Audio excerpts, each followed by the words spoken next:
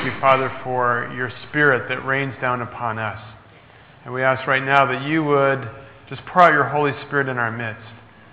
Lord, we ask, we seek that you would be in our midst. We thank you that you have promised that, and just by our gathering together in your name, you have guaranteed your presence, that you are with us. And we know that you want to speak to us. We know that you want to minister to us and bring healing, bring your grace and your mercy. And so we ask that this morning in all of the service, Lord, that we would be receiving from your grace, receiving from your gracious hand of mercy, and responding with our worship and with our praise and with our thanksgiving, with our hearts of adoration and affection. Lord, we pray that everything we do would be real, that you would strike down everything in us that would be fake or pretentious, that our worship, our time this morning would be genuine and would bring glory to you. And so we just commit this time into your hands now in Jesus' name. Amen. Okay, this morning we are looking in John chapter 2. If you have a Bible and would like to turn there.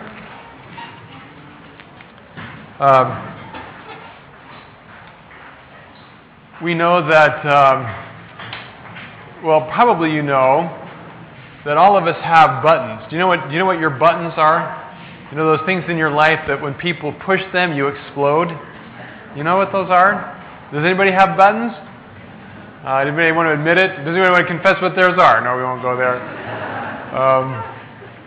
We all have these things in our life that are sensitive. Now, there are some things that should evoke a response of anger or kind of a strong reaction in any person, but typically our buttons are uniquely ours because we are very sensitized to certain things. And oftentimes what catches us off guard is when something everybody else doesn't respond to, when we are talked in a certain way or about a certain thing, we just explode. And that's because these buttons are very sensitive things in our life that really reveal a lot about our heart, reveal a lot about maybe the wounds in our life. Certainly reveals the things that matter the most to us. They're great indicators, really, of what's important to us. Our kids, it's amazing. If you're a parent, you have children, you know that your kids learn how to push your buttons before they can even talk or walk. It's amazing. They just kind of have this radar for how to set off mom and dad. And for most kids, it's a great form of entertainment. It's like, things are getting boring. I think I'll push the magic button and watch mom or dad explode because it's great fun. Part of one of the marks or signs of our own growth and our own maturity, our own spiritual development, is that in time, those buttons should hopefully get much smaller and much fewer, hopefully. And not that they go away altogether, because there still are some things that should rightfully set us off. There are things that we should be passionate about and things that should evoke strong reactions from us. But we hope that those things shift from the things that are in the flesh and become really truly the things of God. And if we could put our life under the microscope and examine those buttons, they ought to reveal a lot about our heart. And I think that's true of Jesus. And this morning we're going to look at what sets Jesus off. What are Jesus' buttons? What is it that flames Jesus into passionate response? And let's read about that in John chapter 2, starting in verse 13. It was time for the annual Passover celebration, and Jesus went to Jerusalem. In the temple area, he saw merchants selling cattle, sheep, and doves for sacrifices, and he saw money changers behind their counters. Jesus made a whip from some ropes, and he chased them all out of the temple. He drove out the sheep and oxen, scattered the money changers' coins over the floor, and turned over their tables. Then going over to the people who sold doves, he told them, "Get these things out of here. Don't turn my Father's house into a marketplace." Then his disciples remembered this prophecy from Scriptures. "Passion for God's house burns within me." "What right do you have to do these things?" the Jewish leaders demanded. "If you have this authority from God, show us a miraculous sign to prove it." "All right," Jesus replied. "Destroy this temple, and in 3 days I will raise it up." "What?" they exclaimed. It took 46 years to build this temple, and you can do it in 3 days? But by this temple, Jesus meant his body. After he was raised from the dead, the disciples remembered that he had said this, and they believed both Jesus and the Scriptures. Because of the miraculous signs he did in Jerusalem at the Passover celebration, many people were convinced that he was indeed the Messiah. But Jesus didn't trust them, because he knew what people were really like. No one needed to tell him about human nature. This chapter has two very interesting stories, and John deliberately put them together. I believe they are chronological. There's a lot of debate over whether the other synoptic Gospels report this story at the end of Jesus' ministry, at his last Passover, right before the crucifixion. Because of that, a lot of scholars debate, is this the same event, or were there two separate events where Jesus chased the animals out of the temple? I believe that there were two events, that this is marked, and John has some very clear time indicators in here. He marks with days and events and clear conjunctions that these things happened shortly after he was in Cana at the marriage feast.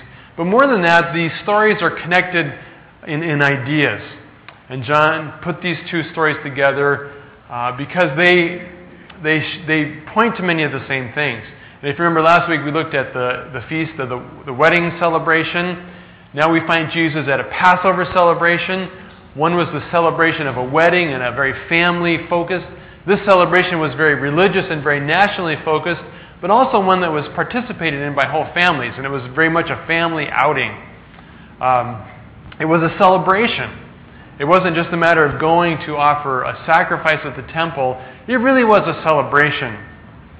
And if you were a Passover pilgrim, at this time in Israel's history, of course, Jews were scattered all over the Roman Empire. And this Passover was a big deal. And for the Passover celebration, they would come from all over the Roman Empire, from as far away as Africa, to celebrate. And it was just that, it was a celebration. And it was, of course, celebrating the Exodus, God's great redemptive act in the Old Testament, where he brought his people out of slavery in Egypt, and he redeemed them. And part of the redemption, if you remember the plagues, was that they were to kill a lamb, and they were to paint the blood of this lamb on the doorposts of their home, so that the death angel would pass by their house.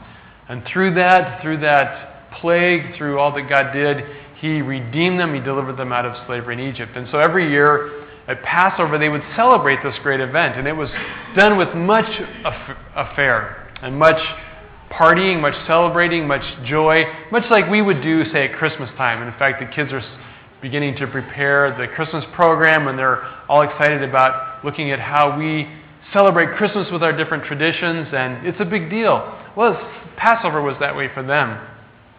The city of Jerusalem would swell with hundreds of thousands of visitors at this time. Josephus put at one Passover the number well over 1 million visitors. Some people think he may have been exaggerating. Even if he was exaggerating, just to have even 500,000 people show up was huge, huge. And people would come from all over, and Jerusalem would just be swelled with people. And they were there to celebrate this Passover. It involved, at the focal point of it, see, that's why I love celebrations. At the focal point of every celebration is food. And God was really good in this. It's genius, really. Because you got to eat anyway. Why not make it fun and make it a big deal? And it was at the center of the celebration. They would go to the temple. They would take this lamb. They would kill it. And then they would take it home and eat it. Somewhere in there it got cooked. And there were lots of things that went along with this meal. Unleavened bread and cups of wine. And if you've ever had a chance to participate in a modern day Passover supper, it's a really cool experience and a big deal. Well, that's what was going on. And Jesus went to this Passover. His presence, just as his presence at the wedding gave it significance, likewise, Jesus' presence at these celebrations, at these Jewish festivals, marked them as significant. Jesus does not denounce the festivals. He goes, he participates, he is part of it there. But of course, as we see in this story, when he gets to Jerusalem, there are some things that push his buttons. Okay, there are some things that set him off. And I remember as a child, I had one of these, back when I was a kid, back in a very long time ago, some of you can relate to this, children's Bibles were just frightening things. And I remember I had this children's Bible written in King James English, so to this day I couldn't understand what it says. But it was highlighted or illustrated with these very graphic, terrifying pictures. You know, these little Jonathan David, little happy little kid, baby face, innocent things. I mean, these were terrible pictures, terrible. David holding Goliath's head, blood dripping down, stuff like that. I'm scarred for life because of my Bible, I'm telling you. And one of the pictures I remember was a picture of Jesus driving out the money changers. And man, it was a terrible picture. Jesus with this whip and just, veins popping out of his head and people running for their lives, And it does kind of conjure up images in our head about, what is Jesus doing here? Here's Jesus, the Lamb of God. He's supposed to be, nice, yeah. And here he is like going crazy in church. Just going crazy in church. And certainly made an impression, that's for sure. Well, what was he doing there? Well, Jesus went into the temple, and I have a picture, or a couple slides behind here, Passover celebration. We got a picture of a model of the temple. As Jesus went into the outer court of the temple, that great big huge area, and this model doesn't really picture it very well because the temple complex was enormous. It took up an area of about 20 to 30 acres. Okay, most of that, a good 75% of that, was those outer courtyards, those big wide open areas, and of course the temple itself is the real tall building in the middle. And inside that little fortress that surrounds the temple were the inner courts, the court of women, the court of the priests. The outer court, that huge, massive outside area, including the porches with all the colonnades around it, was the court of the Gentiles. And as you first entered the temple, that's where you would come in. All the gates would pass through the court of the Gentiles. And that's where this huge market was set up. And as Jesus entered the temple on that day, this whole courtyard had been turned into a cattle auction. And there were, picture this, 500,000 people coming to offer sacrifices. How many sheep does it take? Well, just some quick math. If there's 4 people in a family, there's 125,000 families. That's a lot of sheep, okay? It's very likely that this would take place over several days. The Feast of Unleavened Bread followed. That courtyard was probably filled with merchants, money changers, and cattle stalls. In addition to sheep, it says that there were bulls and there were also doves.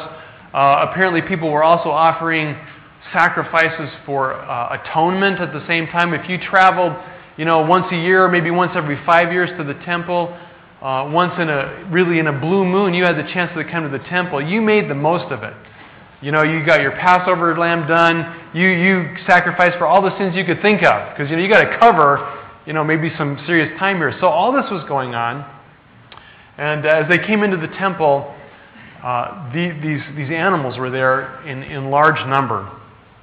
And as Jesus comes in, it says that he's passionate. The word really could be translated fiercely indignant. And I like that phrase because that really captures what Jesus did there. He was fiercely indignant at what was going on. What exactly was going on? Well, there was these animals that were being sold. There were money tables there. Some people think that there, was some kind of corruption going on. But I don't think that was really the case. I don't think anybody was doing anything illegal.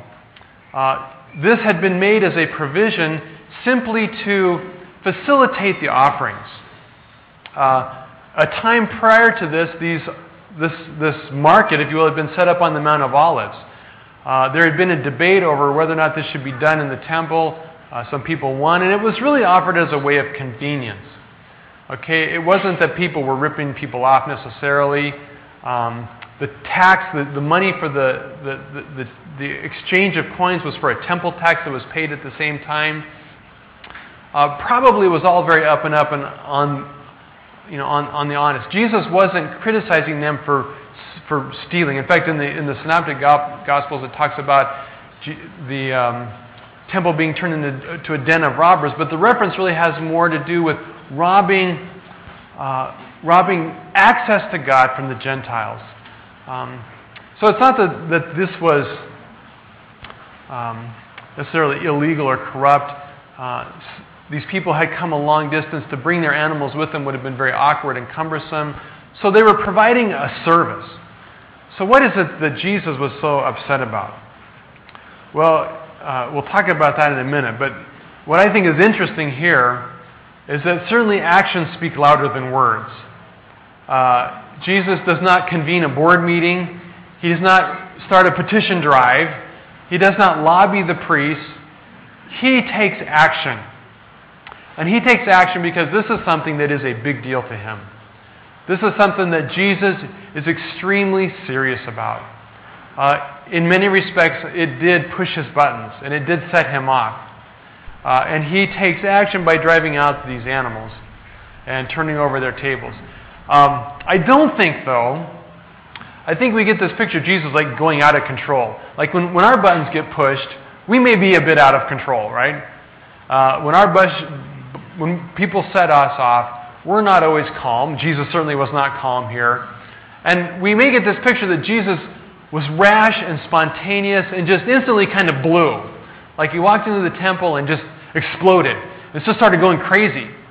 But when you look closely at this passage, it's clear that it wasn't that way. Jesus was very in control. He was very ticked off, but he was always in control of himself. And I believe that this was somewhat premeditated. This wasn't the first time Jesus had been to a Passover. It wasn't the first time he'd been to the temple. Jesus knew what was going on there.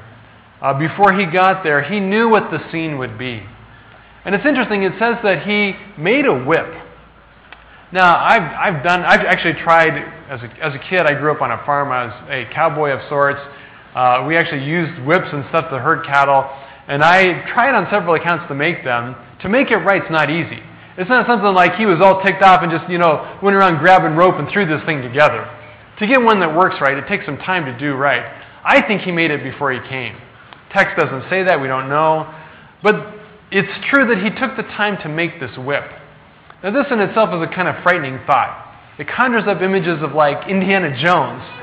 I can see Jesus walking into the temple, with this whip hanging around his waist. It's like this little hat there. I don't know. It's just a scary thought. Jesus premeditated this. He planned it out. Why did he need the whip? It kind of goes back to my Sunday school Bible and these pictures of Jesus going crazy. It's significant in the New Living Translation. It doesn't translate it so well. It says that he drove them out. Literally, it says that he drove out the cattle and the sheep. He doesn't drive the people out. He doesn't go after. And like my child Bible, I swear he was going after the people with the whip. It wasn't the cattle and the sheep he was worried about. It was the people. He wasn't after the people. Why did he need a whip? Why did he need a whip? Well, you use a whip if you want to control cattle, not if you want to create chaos. I've done this. I've herded cows. And if you want to just send them all different directions, you don't need a whip. You just go yelling and screaming, and they'll take off in all directions. But Jesus didn't want to do that. Jesus was very careful to drive them out, to herd them out of the temple. And to do that, he needed a whip. He needed to control this event, this procession. And so he took the whip not to go crazy, not to terrorize people, but to make sure that he evacuated these animals orderly.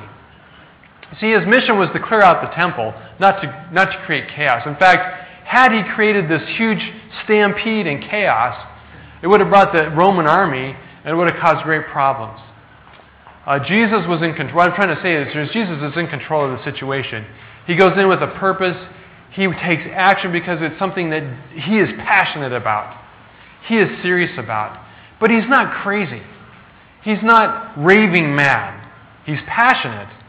But he is well in control. Another sign that he is well in control of himself. Now, I admit, dumping out all the money and throwing the tables around is a bit crazy.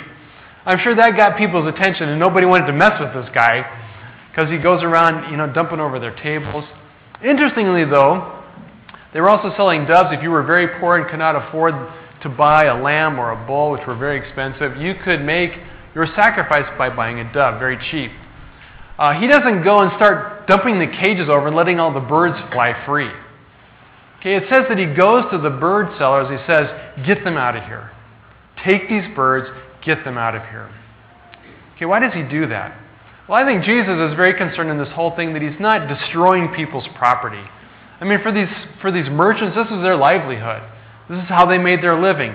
Jesus wasn't trying to harm them. He wasn't trying to steal from them their livelihood. If he'd gone and let all the birds free, that's their profit.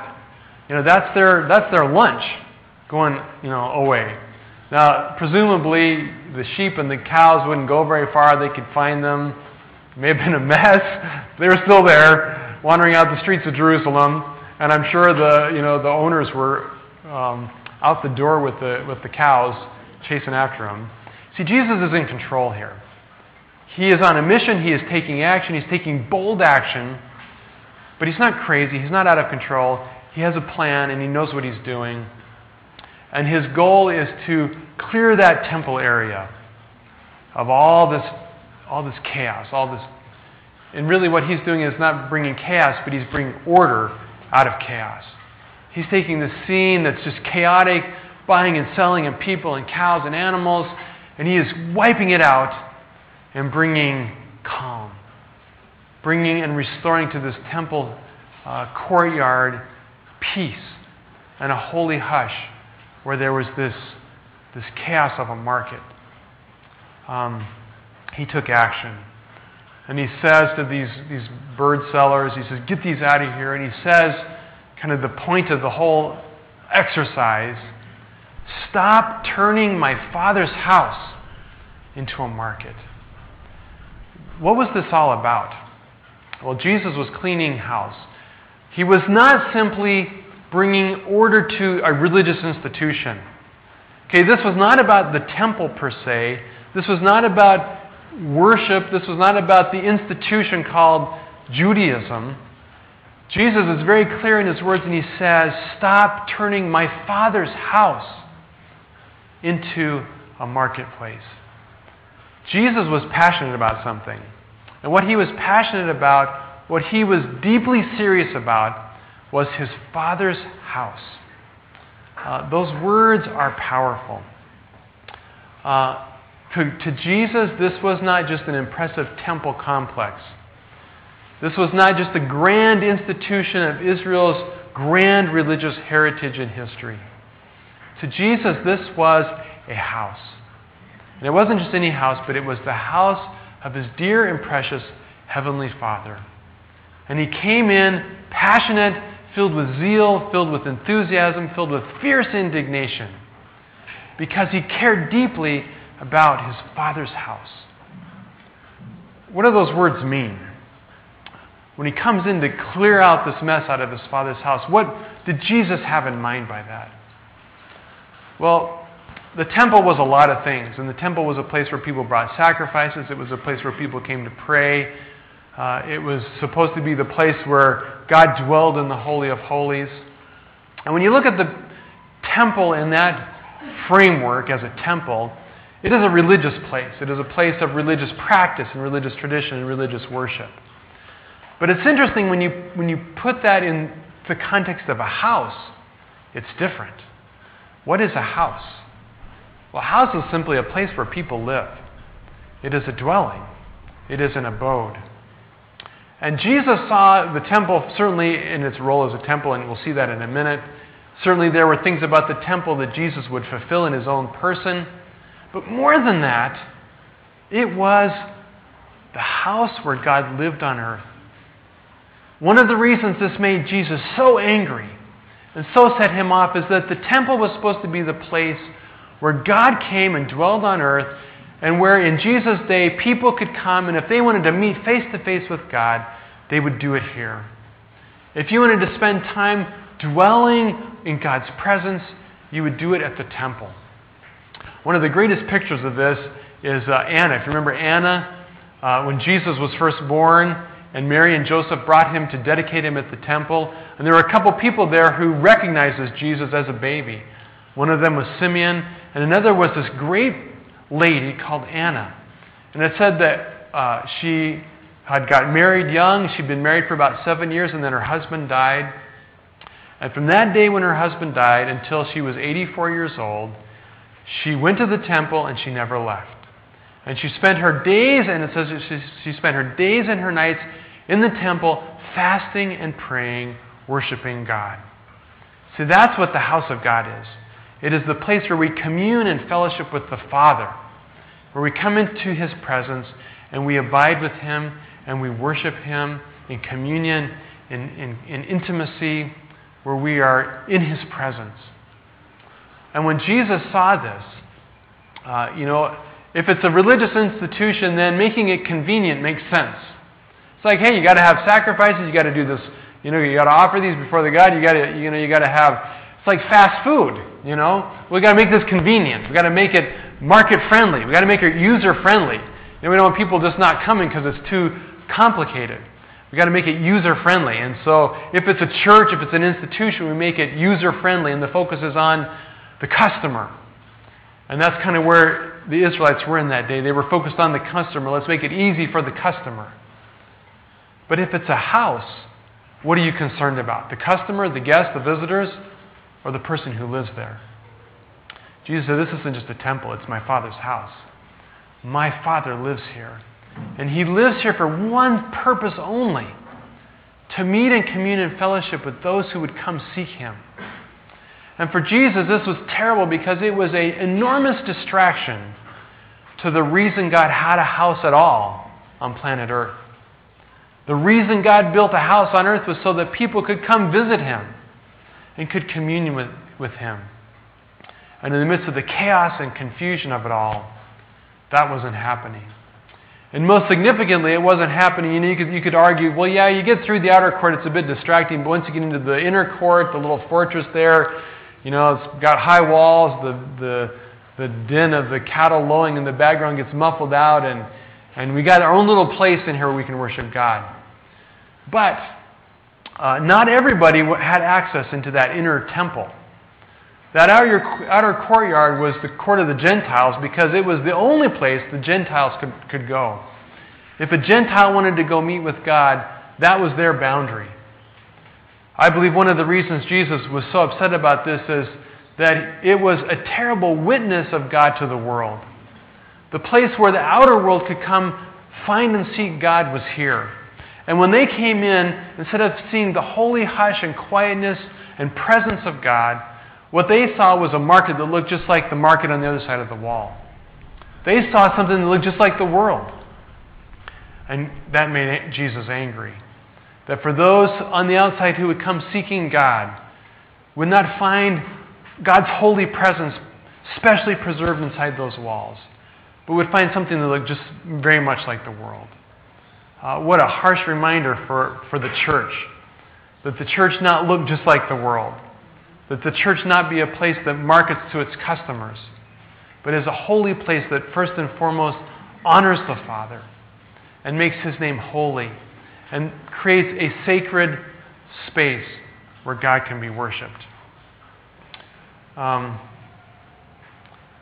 Jesus clears it out and He restores this space to its intended purpose, to a quietness and calm, a holy hush, a place where God's presence would be readily felt. Although at that moment, I don't know how much it was felt. They were probably just kind of really weirded out by all that Jesus did. But His action was very symbolic of restoring this place to its intended purpose. Later on in the New Testament, Paul and the writers of the rest of the New Testament make it clear that we are the modern day temple. When I was a kid, I remember being, as a kid, sitting in a church business meeting, really exciting for kids. Love those days when I had to sit around. But I remember there was this very lively discussion because at the church they wanted to have like a yard sale or something. And pretty well the whole thing got killed because you can't have yard sales at churches. And they based it on this passage. And for a long time I thought, well, that makes sense, If we had yard sales, Jesus would come and he would beat us up with his whip. Totally misses the point, okay? It has nothing to do with that, all right? And now I wish I could go back and, explain to these people that they were missing it altogether. It has nothing to do with church yard sales. It has nothing to do with selling T-shirts or books in your church lobby. In fact, I think, last time I was back in the United States, I've come to discover that you really can't have a church these days unless you have a coffee bar selling coffee in your lobby. And it's not free anymore. It's like Starbucks, like $5, But, you got to have to be a church, a real church. You got to have the coffee bar. I don't know if that's good or bad, but it's not bad based on this passage, okay? You can't argue it from this passage because this place where we meet is not a temple of God. Okay, the building where we have church is not God's house. Okay, a lot of people call it that. A lot of people say it's that. And it is only that because you and I sit here. We, together, are God's temple. We are a living temple. The building is nothing. It's bricks and mortar and usually really bad colored carpet. Okay? It's not God's house. Can you understand that? It is not a holy temple. Okay? I used to get yelled at and screamed for running in church because it was a holy place. Well, there is something for having respect there, and I'm not saying that. But it's not God's house. Okay? When we leave, God doesn't hang around there because it's boring. There's nothing there. It's an empty building, and He doesn't live there. He lives here. He lives in our heart. We are living temples, Peter says. We are living temples. God, through the work of Christ, has taken up residence in us. And here's the question. We are that temple. Our heart is that temple. There should be within us, if God is present with us, if He has saved and redeemed us, we are God's dwelling. Within us, in our heart and in our life, God has set up a home, a temple, a place where He wants to meet and commune with us. Where He wants to have intimate personal fellowship with us. The great thing about what Jesus did is we don't have to go to Jerusalem to be in God's presence. We don't have to go to church to be in God's presence. We don't have to go to some holy site to be in God's presence. God's presence abides with us continually. But the question is this: if Jesus were to come into our temple, would He be happy? Or would He be set off? Would He be outraged? Would He be fiercely indignant because of the things that's abiding there? Are there things in our heart and life that would bring about God's passionate, furious zeal? Things that are robbing Him of the intimacy He desires with us. It can be a lot of things. It can be sin, of course. And here's the test. Here's the test. When you go to that quiet place, which I hope you know that place, I hope you have a place in your heart and mind where you go and you meet with God. You open the Bible, you go in prayer, you come into His presence and you begin to pray. What are the things that start rushing into that space? Maybe it's bad thoughts. Maybe you have not driven out. And here's the deal: throughout your day you think bad things. You let bad things into your mind. You go to pray. Those things are still there. And if you haven't dealt with them otherwise, when you go to pray, guess what? They start crowding in and interfering with our heart relationship with God. Maybe it's our worries. Maybe there are things that we are worried about, the affairs of everyday life, the business of life, and we sit down to pray. And you know how it is. You go to pray, you go to focus on God, and you pray for 30 seconds, and then you find out 10 minutes have gone by, and out of 30 seconds of praying, 9 minutes and 30 seconds have been worrying and thinking about what I'm supposed to be doing or where I'm going to get money to pay for this, right? And what happens? Those courtyards get filled with a marketplace, with the daily business of everyday life, with the distractions that crowd into that space and keep us from meeting God in intimacy. It can be a gazillion things. Maybe it's just the busyness of our life. Maybe the reality is we don't even get to the courtyard. Maybe it is really the outer courtyard of our life that is so busy and so full of activity and so full of serving God and saving the world that we never get to the Holy of Holies because there's so much crowding in the way, so many distractions, so much busyness, so much activity, that the reality is we spend very little time in the house of God, quiet before Him, communing with the Father. And the question is, are you as passionate about getting those things out of your life as Jesus is? You know, Jesus is going to come after you with a whip if you're not careful. Okay, He wants to drive those things out of your life. Are we as passionate and zealous about getting those things out of our life as He is?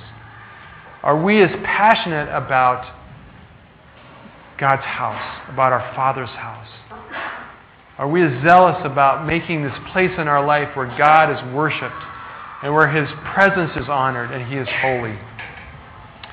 How fit is our temple? That's not really the end of the story. The disciples remember, they observe all this, and the thing that comes to their mind is a psalm which says, "Passion for God's house burns within me." Passion for God's house. The thing that Jesus is most zealous about, the thing that is a consuming passion in His life, is this relationship, this unencumbered, unhindered relationship between the Father and the Son. Then, of course, in the midst of all this, you can imagine the temple police, which they had. I think we need this. I think we need church police. You know, the religious leaders, the people in charge, they show up, and you can imagine if you're in charge and this guy's just like going crazy, you'd be like a bit taken back. And if it was me, I would just have the guy arrested. Interestingly, they don't do that.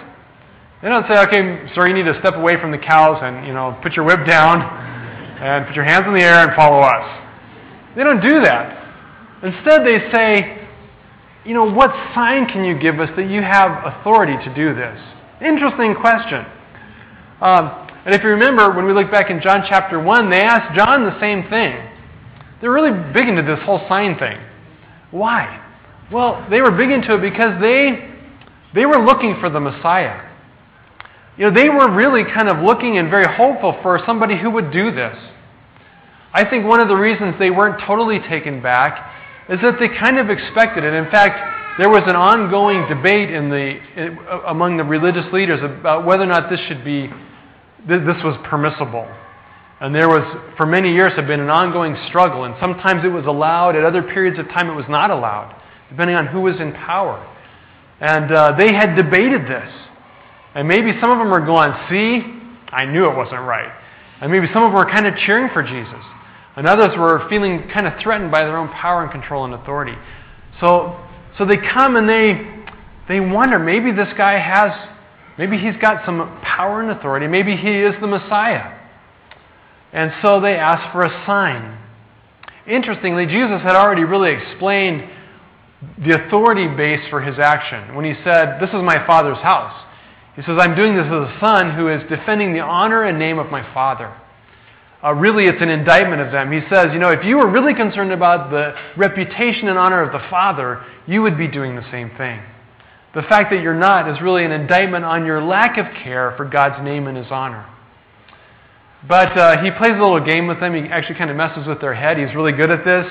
He enjoyed doing this with the Pharisees and the Sadducees. It was his entertainment, really, was messing with their head. So he answers to them, "Okay, no problem. I will give you a sign. Destroy this temple, and in 3 days I'll resurrect it." Okay, now of course they were thinking about the temple complex itself. Jesus was thinking of His body. But this great play on words just totally throws them off. And the temple of Herod wasn't a massive complex. As you saw the picture, 20-some acres. It had been in construction process for 46 years up to this point. 46 years. In fact, we can date this because we know when the temple was begun. So we know that this event took place in 27 AD. Okay, it's another good argument for the fact that Jesus cleansed the temple twice, because we know when this took place. 27 AD, It had been 46 years since the temple construction began. They enlisted the Herod, when he began the project, enlisted 1,000 priests and trained them as stone cutters so that only priests could cut the stone so that they would be holy. He hired an additional 10 to 18,000 people who worked full-time on this complex. It was 46 years up to this point in the making. It was another 30 years before it was finished. Okay, this is a huge construction project. Huge. Massive building. Some of the stones weighed as much as 70 tons. In fact, it's interesting, just recently, I don't know if you saw this, they unearthed the quarry where all the stones came from near Jerusalem, and they have no idea how the stones got from there to the temple. I mean, a 70-ton stone, you just don't like pick it up and lug it on your back. This is some big rocks. And Jesus says, destroy this and I'll rebuild it in 3 days. Now, speaking literally, if he could do that, he could do anything he wants, right? If he could rebuild it in 3 days, certainly that would be a convincing sign. But that's not what Jesus was talking about. He was speaking of not that temple, but another temple. He was speaking of the temple of his body. And he said, you destroy this temple, and in 3 days I will resurrect it.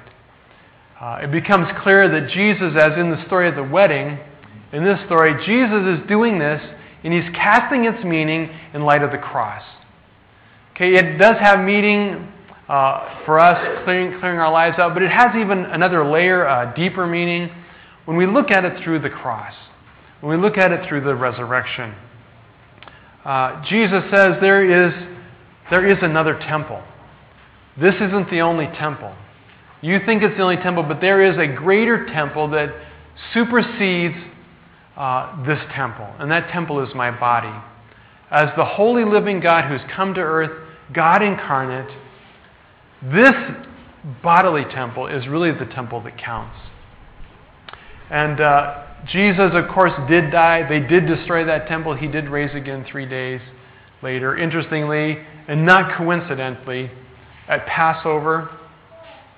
And Jesus is saying, I believe, he's pointing to these animal sacrifices and he's saying, these things must be done away with. He drove out these animals because he was ending the sacrificial system through his own death. Destroyed this temple. I will lay down my life. I, as the shepherd, will lay down my life for the sheep. I will be the final, perfect, supreme Passover lamb. I will be the final, perfect, supreme sacrificial atonement for sin. You see, when you lay this body down and I raise it to life again, no longer will there be a need for a single animal to be slain in worship. I will be the ultimate final sacrifice. And so his actions had meaning far beyond what they saw. When we look at it through the eyes of the cross, it becomes clear that Jesus is saying, this is the end of it. Get rid of it. No more do you have to come before God paying for it yourself. No longer can you, with your own resources and your own funds, your own money, buy your forgiveness. It's not good enough. It is inadequate. There is only one sacrifice, and all these sacrifices point to this one. And that is this temple that will be laid down as the perfect and complete sacrifice for sin. And after that, there will be no more need. It will be full and complete. And the most amazing thing of all is it's not one you can buy. It's not one that you can barter or purchase or trade for. It is a sacrifice that is God's gift to us. God paid the full price. And there's nothing we can do to add to its price. God has paid it fully and completely. We can only receive it by faith. And all that Jesus did points to that, points to his perfect sacrifice that would make it possible for us to be coming into God's presence simply through the blood of Christ, simply through the blood of the Lamb that died on the cross for us. And so we come now and we are made together as living sacrifices. And there is nothing we can do to improve, to make it better. You cannot improve or better your relationship with God through any of your own spending. It took me a long time to learn this lesson. And for a long time I thought, God loved me okay, but He would love me more if I served Him hard. And so I poured my life into serving. Actually, I poured out my life serving. I about killed myself serving, trying to merit and earn God's love and respect. It's like, God, I'm working hard. See, I'm working hard for you. Look what a good job I'm doing for you. I'm evangelizing everybody I know to prove to you how good I am. And God was saying the whole time, I already paid the sacrifice. I already spent everything. There's nothing you can do to add to the gift. I tried in my own strength to be righteous, saying, God, look at how good I am. Look at what a good person I am. But see, God is not interested in those. In fact, in 2 Peter 2:5, Peter says this.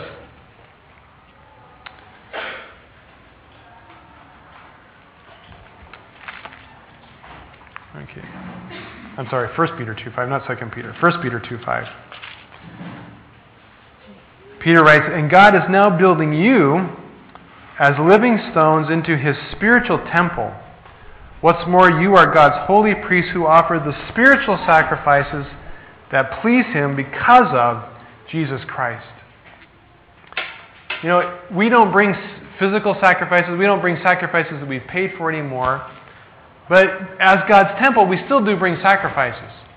Spiritual sacrifices that please Him. What is it God wants from us? Well, He does want something from us. But what He wants most of all is our heartfelt love and affection. He wants everything that we do to be coming to Him into His house as our Father, as gifts of love and thankfulness. That's what God desires from us. Those are the spiritual sacrifices. Spiritual sacrifices. He wants us to serve Him.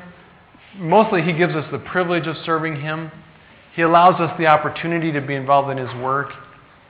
But it should be a spiritual sacrifice that pleases Him because it comes from a heart of abundant thankfulness. Saying, God, you have done so much. You paid it all. You made the complete sacrifice.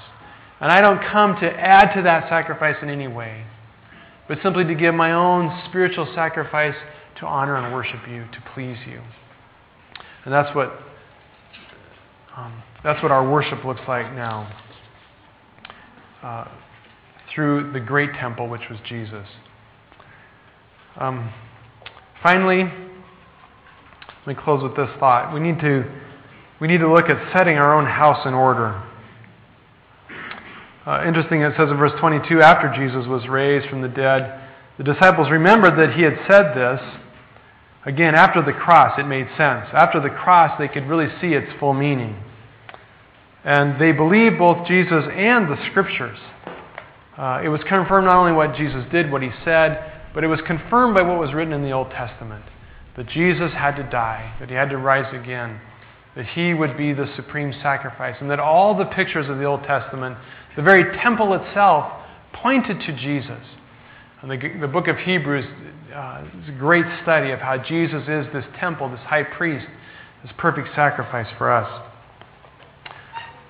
Then it goes on, it says, because of the miraculous signs He did, which apparently there were many others as Jesus healed, did miracles in Jerusalem at the Passover celebration, many people were convinced that He was indeed the Messiah. But Jesus didn't trust them because He knew what people were really like. No one needed to tell Him about human nature. I really believe that we need to work, we need to come before God and set our own temple in order, our own house of God in order. And it's interesting that Jesus, as He did miracles, as He did signs, large crowds were moved. And they said, man, this is the Messiah. And it says they trusted Him. They believed in Him as the Messiah. But it says that Jesus didn't trust them because He knew all about them. And it really is significant that this very similar crowd, 2 more Passovers later, 3 years later, would be chanting for His crucifixion. Jesus sees the heart.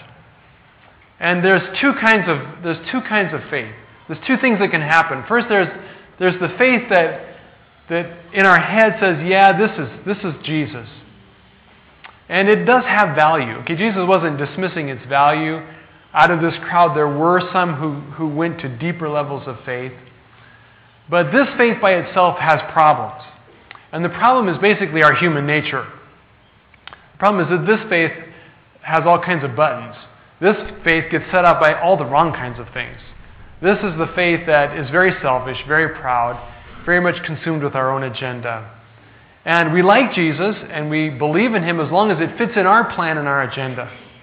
As long as it conforms to our idea of what we think God should be. And Jesus said, I don't trust that. I don't give that much credence. A word to those of us who like to count converts. As soon as somebody says the prayer and we dunk them, we count it. Oh, we got him. We got that one. Jesus didn't trust that. Jesus did not trust quick converts. Jesus didn't keep records based on the first day they said they were saved. The first day they walked the aisle. Okay, Jesus counted converts on the last day. The day before they went to the grave. After they had lived many, many years. What came of that faith? What became of that step to declare this is the Messiah? Sadly, I think in churches we sometimes do a great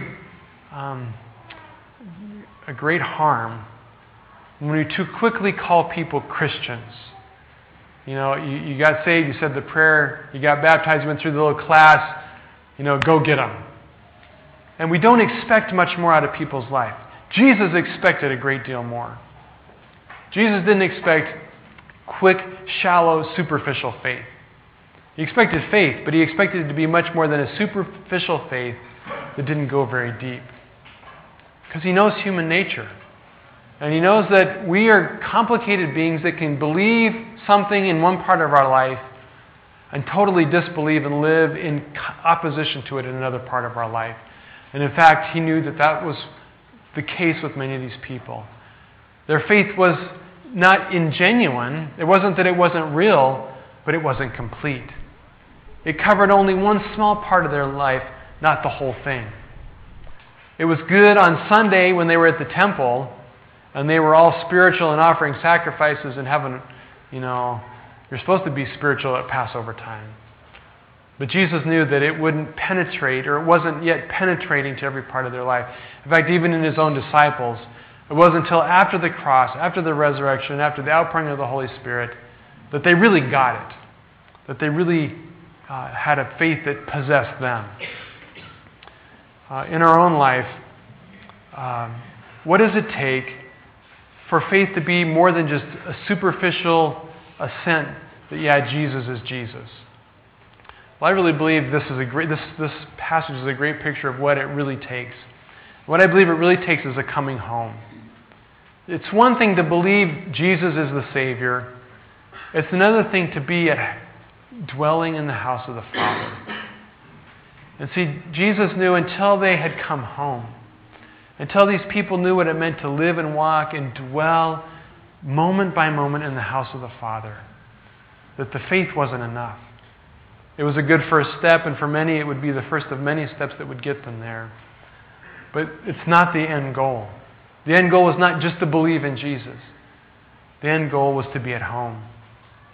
To have within us the house of God clean, well prepared, free of those distractions. And it's a lifelong thing. I chase the cows out one door, man, they come right back in the other door. It's not easy. It takes work. It takes fierce passion and determination on our part to make our life the house of God. It does not happen accidentally.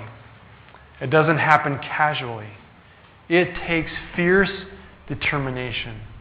It takes fierce indignation at those things that rob intimacy with God.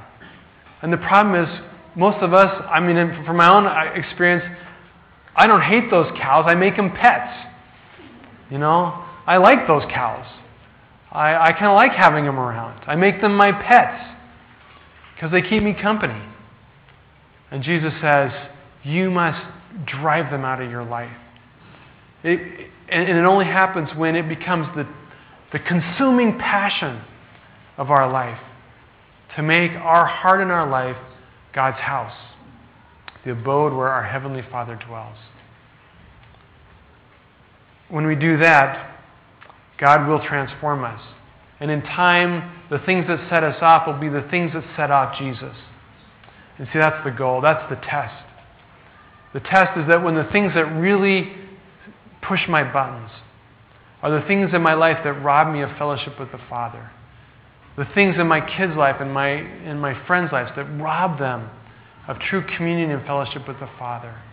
When I'm angry, not just because it's sin, but because I know it's robbing them of that, robbing God of the place of honor and respect and worship in their life, where the name of God and His honor is the thing that consumes me. Instead, I find myself consumed with my own pride. What sets me off is when people insult my intelligence or my work, when my agenda gets stepped on, when my plans get wrecked. Sometimes God ticks me off because He wrecks my plans. Sometimes God pushes my buttons. And that's kind of backwards. It should be the other way around. It should be the things of God that push our buttons. Let's pray.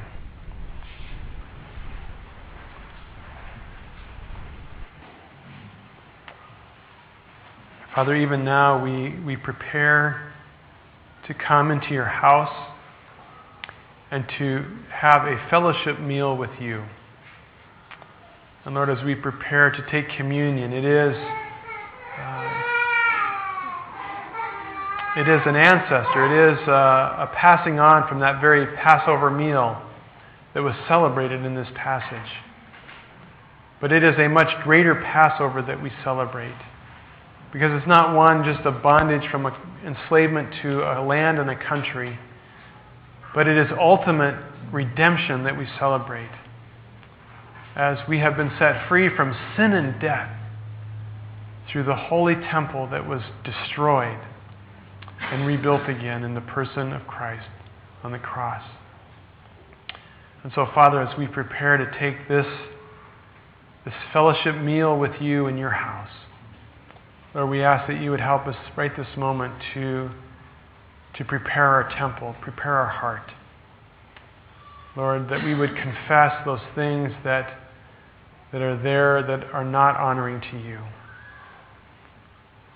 Lord, those things that we need you to drive out. Lord, we thank you that we can't really drive them out. But if we'll surrender, Jesus will do it. He has scourge in hand, and He is well equipped to deal with those things if we will invite Him to do that. Lord, I thank you that you don't take your whip to us, but just to the things in our lives that are interfering with our sweet communion and fellowship with you. So even now, Father, we just ask that you would prepare our hearts. Cleanse us by the blood of Christ. Make us a fit temple where we can right at this moment commune and fellowship with you. This time, if I could ask the band to come up. Let's just remain in silent prayer.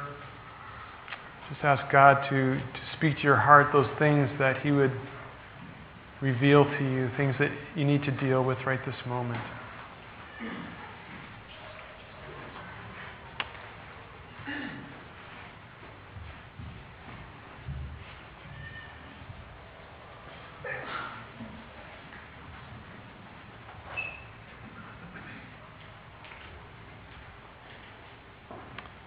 Lord Jesus, we really do ask and pray that this time right now really would be a communion, a communing and fellowshipping with you, of drawing into your presence.